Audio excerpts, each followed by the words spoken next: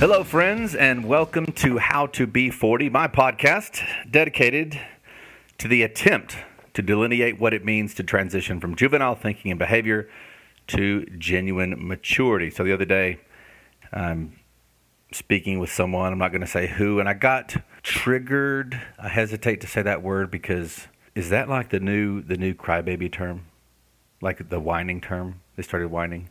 They got triggered. I don't know. I got annoyed, upset, irritated, agitated. I don't really know. It doesn't matter. But I got triggered. I learned that at the local school here, there are a group of kids who are making fun of another smaller group of kids for being tryhards. The kids who try really hard at everything they do. And so what I'm going to call the bullyish group have labeled the tryhards, they call them sweaties, I guess because they sweat when they try hard. I got a little offended because I was a tryhard. I was the guy who, actually tried really hard. And I had to, I think, because I wasn't particularly athletic back in the day. I really sucked at just about everything that required coordination. I wasn't overly intelligent. In fact, I got my hands on a journal that my mom wrote, and here it is. Let's see here. This is my mom's journal entry when I was a little over 2 years old. She's describing me, and she says, blah, blah, blah, he's not overly bright or obnoxiously brilliant. Now, that sounds mean, but trust me, she wasn't being mean. She's just being real. She's being honest. And she's just not one of those moms who's in denial about their kids, like one of those little Buddhas. The child is adorable, but you're not raising little Buddha over here. Mom, what are you saying? I'm saying that I've seen that kid eat at least 15 boogers since he's been here. And I've got news for you, Jack. Prodigies don't eat their own boogers. You got to admit, that's pretty funny. But anyways, I was one of those guys, again, I didn't have a lot of talent. So I had to touch the lines. When coach says run all the way and actually touch line, I had to touch the line. Run 10 laps. I actually ran 10. I didn't run 9. I don't know, man. I had to work hard. I wasn't a guy who could sit back and just, survive on talent alone. I actually had to put forth effort. And so I guess, I just got a little frustrated by that. And I started thinking about work ethic. And my question to you is, you know what? Let me tell one more story before I go on to this work ethic thing. So in high school, I did something called showing animals in 4-H. You've heard of 4-H, FFA, blah, blah. They show all these they show animals, And I went to this 4-H stock show here in locally, in the county or whatever. But long story short, they had an award for what's called the top hand. So basically, if you worked harder than anyone else, or supposedly, if you were the top hand, you helped out the most over the course of 2 or 3 days or whatever, you would be entitled that, and they'd give you a jacket. So I worked pretty hard. I have eyes on this top hand award. I get the top hand award, and they give me this nice jacket that says top hand or whatever. I go to school, and I am tormented by these people. Now, it's not a big deal. It's not a whiny thing because everybody gets kind of made fun of periodically. But these guys vehemently make fun of me. And I didn't wear the jacket after the first day. I was like, I'm not wearing this jacket anymore because it's just a magnet for these bullies, And for years, that stuck with me. These guys would make fun of me for being the, quote, top hand, the guy who worked the hardest to earn that award. You know what's interesting? When I look back, that was 20 years ago, not a single one of those people, in my opinion, has accomplished anything worth mentioning in their lives. Half of them are alcoholics, and that's just the beginning. I'm not going to go into other aspects of their lives. But none of them. I was the sweaty, I was the tryhard, and they were the guys labeling me such. I hope that doesn't sound cynical. There is probably some deep cynicism going on there. But okay, enough of that. I should probably delete all that, but I'm not going to. One thing that my mom did do is she gave that to me. She stressed the idea of hard work. She wasn't afraid to put in work herself. So she spent several years as a single mother of 2. She never collected a single penny of child support while being a single mother of 2, although maybe she should have. The dad was a dud here. She was a teacher for 35 years, and even at 71 years old, or 71 years young rather, she's still hustling in the game right now. She's retired from music in a traditional sense, but she still teaches music lessons on the side. She plays piano at her church. She digs deep into that Mary Kay game. I don't need any lotion, Mom. Don't call me. I don't need aftershave gel. But props for digging into that Mary Kay game. You're doing great. And she has been doing CrossFit for 6 or 7 years now. Yeah, she's 71 years old, and she's been doing CrossFit for over half a decade. It's pretty boss, right? So time travel back here. It's July of 1998. I'm preparing to go to college at Angelo State University. I needed a job. I said, Mom, I need a job. She's like, yes, you do. What do? She says, go to Red Lobster and ask to deturd the shrimp. Now, let me back up. So we were pretty po folk back then. Red Lobster was like a delicacy. So every year on my birthday, they'd say, Noah, where do you want to go for your birthday? I'd say, I want to go to Red Lobster and have crab legs. That was like my go-to. I was a big fan of RL. But anyways, she said, go deter the shrimp. I'm like, Mom, what are you talking about? So she said, when you look at a shrimp, it's got a little black line running through it, Well, that's a turd. Technically, it's a vein. Well, that's not a vein. They call it a vein, but it's like a digestive tract. It's a turd. She said, go to Red Lobster and see if you can be the deturder. I'm like, well, all right. Obviously, Mom didn't have very high expectations for me if she wants me to deturd shrimp. But my point is, she's advocating for me to get a job and not sit on my butt. So I go to Red Lobster, ask to deturd shrimp. They look at me really weird. They laugh, and they end up hiring me as a host because they say, no, we don't do that anymore, dude. That's taken care of. The point is that she instilled in me this idea of a work ethic. And that's what I'm going to dig into, and I want you to think about it and let me know your thought. By the way, Red Lobster worked out really, really well for me until my immaturity in the temper realm led to me getting fired by Brett. Brett, I still love you, brother. Brett's a good friend of mine, actually, still. But, yeah, he had to fire me. No, that's on me. Okay. Anyways, work ethic. Do you have one? Do you think you have one? If your spouse, kids, parents, friends were to define you, to describe you, would they say that you have a good work ethic? First off, let's dig into what work ethic is. If you look it up, the definition is, quote, the principle that hard work is intrinsically virtuous or worthy of reward. So that's what work ethic is. The principle that hard work is intrinsically virtuous or worthy of reward. But what is hard work? So hard work's in there. So hard work is a great deal of effort or endurance. Now, I want to make sure that you think about this. Would people describe you as putting forth a great deal of effort or endurance, and it is intrinsically virtuous to you? Do you have that principle? Do you know someone who has? So we've all heard about these really, really impressive people, right? When it comes to quote, this perceived work ethic. Okay, so Sam Walton, founder of Walmart. He started managing his first store when he's 26 years old. Finds himself at the spearhead of a corporate juggernaut with over 2,000 stores worth almost $50 billion at the time of his death. Heath Ledger. He starts acting at the age of 10 and finds his way into more than a dozen blockbuster movies. He actually had a reputation for his hardened work ethic. In fact, you can read a 13-page essay dedicated to Mr. Ledger's work ethic alone. You can find that at ukessays.com if you care enough to look at it. Elizabeth Taylor, the English-American actress, she begins her career at 9 years old, stars in over 3 dozen movies, a prominent HIV/AIDS activist, and the first woman to create and market her own collection of fragrances, from which she had 2 best-selling perfumes. When Jeff Bezos, the Amazon CEO, announced to his high school class that he was going to pursue valedictorian, they gave up. They knew how hard of a worker he was, and they didn't even try to become valedictorian because Jeff simply said he was going to shoot for that goal. He ends up getting it, obviously. Carlos Ghosn, the Nissan CEO, he flies more than 150,000 miles a year. Venus and Serena Williams, the tennis players, they started practicing tennis at 6 in the morning from the time they were 7 and 8 years old. The former Pepsi CEO Indra Nooyi from India, she worked the graveyard shift as a receptionist while putting herself through Yale. Now that's pretty impressive if you ask me. But however, and I hope I'm not going to, you know what? I don't care if I insulted anyone, but just bear with me. Just hang on with me.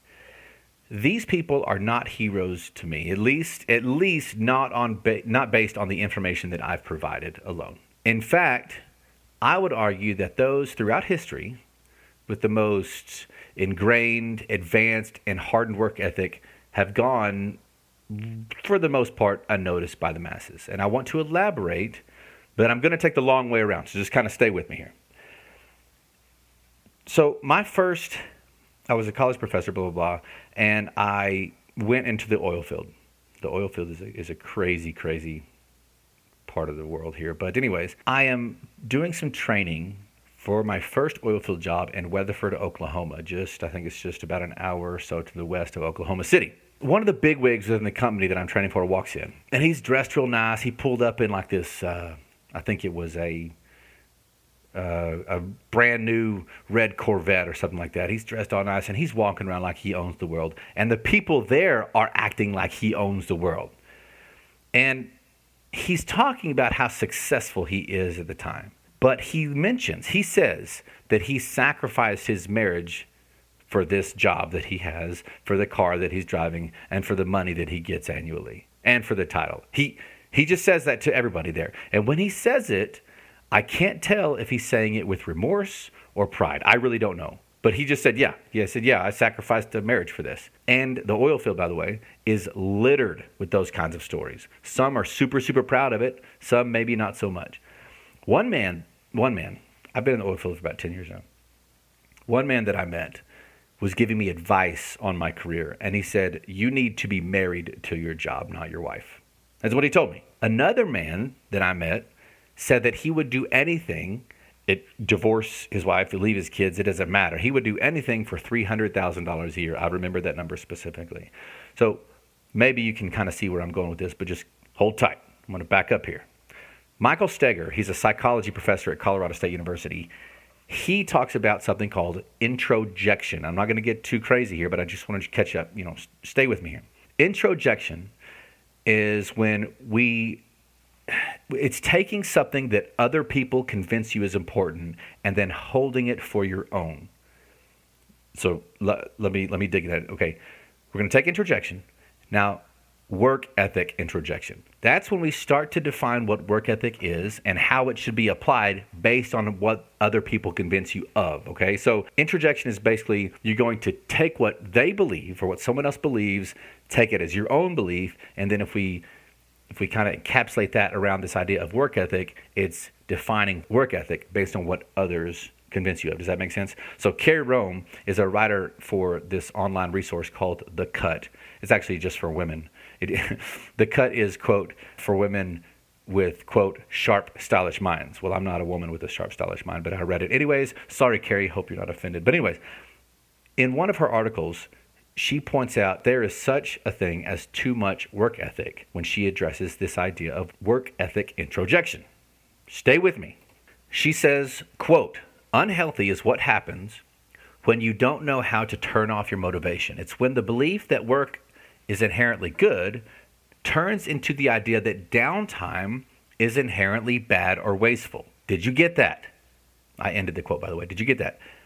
It goes beyond the idea that work is good. It's the belief that not working is bad. Now, there's a donut hole there, but not the main one. If you believe that not working is bad, then how you define work and what you're working for is of paramount importance. Let's see if you can guess where I'm going with this, but I'll give you a hint. Sam Walton, I blew it. Those 3 words were his last words before he died. $50 billion at his death. That's what he's worth. By the way, it's worth more than that now, but he was worth $50 billion. He says, I blew it just before his death. And the reason he realized that he, quote, blew it is because he's looking up at his family on his deathbed, and he realized he had neglected them. Mike Michalowicz, an author of multiple bestseller books, he writes, quote, he had the wealthiest pockets, but the poorest soul. And in those last minutes of his life, he realized where he had failed, end quote. So we can all look up to Sam Walton. Oh, he had all this money and power and prestige. And he realized at the end of his life that he sucked it all up. Heath Ledger was so stressed and full of anxiety that he was lucky to get 2 hours of sleep a night. After playing his role as the Joker in the filming of The Dark Knight, which is arguably his most iconic role, he told a friend, I couldn't stop thinking. My body was exhausted and my mind was still going. He died on January 22nd of 2008 with no fewer than 6 different medications serving as a culprit, including oxycodone, hydrocodone, and Xanax. Remember Elizabeth Taylor? She was married 8 times. She was an alcoholic. She was addicted to prescription painkillers and tranquilizers. One of her husbands, Richard Burton, said that she would get to the point where she couldn't read her lines during filming. She was that intoxicated and inebriated and just thrown off of reality. So if you believe that not working is a bad thing, it's important to be cognizant of the various aspects of your life that need work. Listen to me. If we, me and you, if we think that idle time or not being productive in a career is bad, it's important to be cognizant of the various aspects of your life that need work. In fact, you know what? You don't even have to believe the first part. But wait. If there are other aspects of your life other than a career that need work, because you're focusing too much on, quote, work, then we have a bit of a paradox. Now, I'm sitting up in my seat right now because I want to stress this point here, talking to my computer. Imagine this scenario here. Okay, so an employee goes into his boss's office. The employee says, "Hey, boss, I need time off work." The boss says, "Why?" The employee says, "I need to work on my marriage. I need to work on the relationship with my kids. I need to work on the relationship with my parents and friends too." Now, listen, think about what he said. I need to stop working so that I can work. This isn't a fictitious scenario. He needs to stop working so he can work. So now this idea of work ethic is taking a turn, is it not? So I rethrow the question at you. Do you have a good work ethic? Do I have a good work ethic? So now we might start thinking, well, maybe work ethic is a little bit different than how fast and how much we accumulate in our bank accounts. Remember that, quote, work ethic is the principle that hard work is intrinsically virtuous or worthy of reward. And hard work is, quote, takes a great deal of effort or endurance. So listen to me very carefully. Work ethic is the idea that putting forth a great deal of effort is intrinsically virtuous or worthy of reward. I really hope you're getting this. So when it comes to me, just so you know, I am married. I have 2 children. I need to be a financial provider, whether it's working for someone else, whether it's being an entrepreneur and having a business myself. I need to be a financial provider. We got to pay bills. We've got to have food. We've got to have a roof over our head. We've got to be able to move with our vehicles and have insurance, right? Financial provider. I need to be smart with my money and try to set my wife up and I for a healthy, peaceful retirement. I need to prioritize the passing of assets to my children, teach them about liabilities and assets, and to respect the idea of such. But here's the deal. So many people stop there when they define work and work ethic. They scratch those 2 off the list. Am I doing a good job there? Yes, that I have a good work ethic. I'm doing my job as a man. I would say it goes on. I also need to carve out time to exercise, to stay healthy, because staying healthy is part of being with my wife and children throughout their lives. And of course, some people will overdo that in the sense of, well, you know, I wake up at 3 a.m. and I run 30 miles and I swim and I do jujitsu and I do CrossFit and I bench press. So I've got a better work ethic than anyone out there. No. Fitness and health should be a priority, but your work ethic can't be put in that box of fitness alone. Some people kind of mix that in. Okay, I do fitness and I have a high-paying job. So yeah, I've got a great work ethic. Try to do more bench press reps with me. You can't. What? My friends, I've got a 208 Fran. No. I'm sorry, but it goes even further than that. I need to be a present father, not just a father that makes enough money to buy my kids all the things that I could never have, but I need to, quote, work to watch movies with them, to play basketball, to wrestle, to have conversations with them about school, etc. I need to work to make it crystal clear that they are more important than any career. What about marriage? Too often, okay, so we all know this, but too often when 2 people get married and start having issues, putting forth a great deal of effort to make it better is the last thing they're willing to do. It actually takes work. And And let me add on to that. What if I want to be more than just a husband? What if I want to actually be a good husband? My friend would use the term, what if I want to suck less, right? I want to suck less.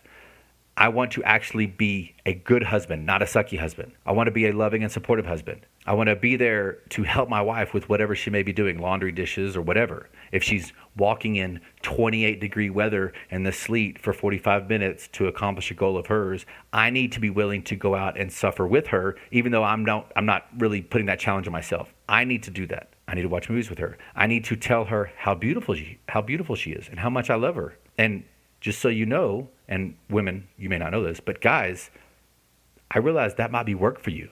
Maybe it actually takes a great deal of effort to muster up the courage and swallow enough pride to tell your wife that she is beautiful and that you love her. You don't want to sound like this little weakling that's soft. Shut up. Be a man. Telling your wife you love her and that she's beautiful is being tough. You afraid you're going to be called a sweaty if you actually tell your wife you love her? If so, you don't deserve her. I'm sorry, I'm getting off my soapbox before I get started. I need to work to swallow my pride and apologize to my wife or kids when I've done wrong. And this is a big one. That takes work. It takes effort to swallow your pride and admit when you've done something wrong. Trust me, I know, because I've had to swallow that pride many times and look my daughter, look my son, look my wife on the eye and say, I'm sorry I screwed up. A man once tried to give me advice and he said, never apologize. That was his advice. Never apologize. And when he said that, I sincerely thought to myself that this is one of the dumbest human beings I've ever communicated with. I need to work, and this is going to sound weird, but bear with me. I need to work to add idle time where I can relax, where I slow down, where I allow stillness into my life. I have to work to stop moving. Okay, I'm going to wrap this up here, and I want you to try to stay with me as I bring this all together here. So we are consistently being pressured to mold our definition of success and the work it takes to get there. Does that make sense? The media platforms, all of them, are disturbingly effective at sparking introjection, causing us to adopt the ideals they project.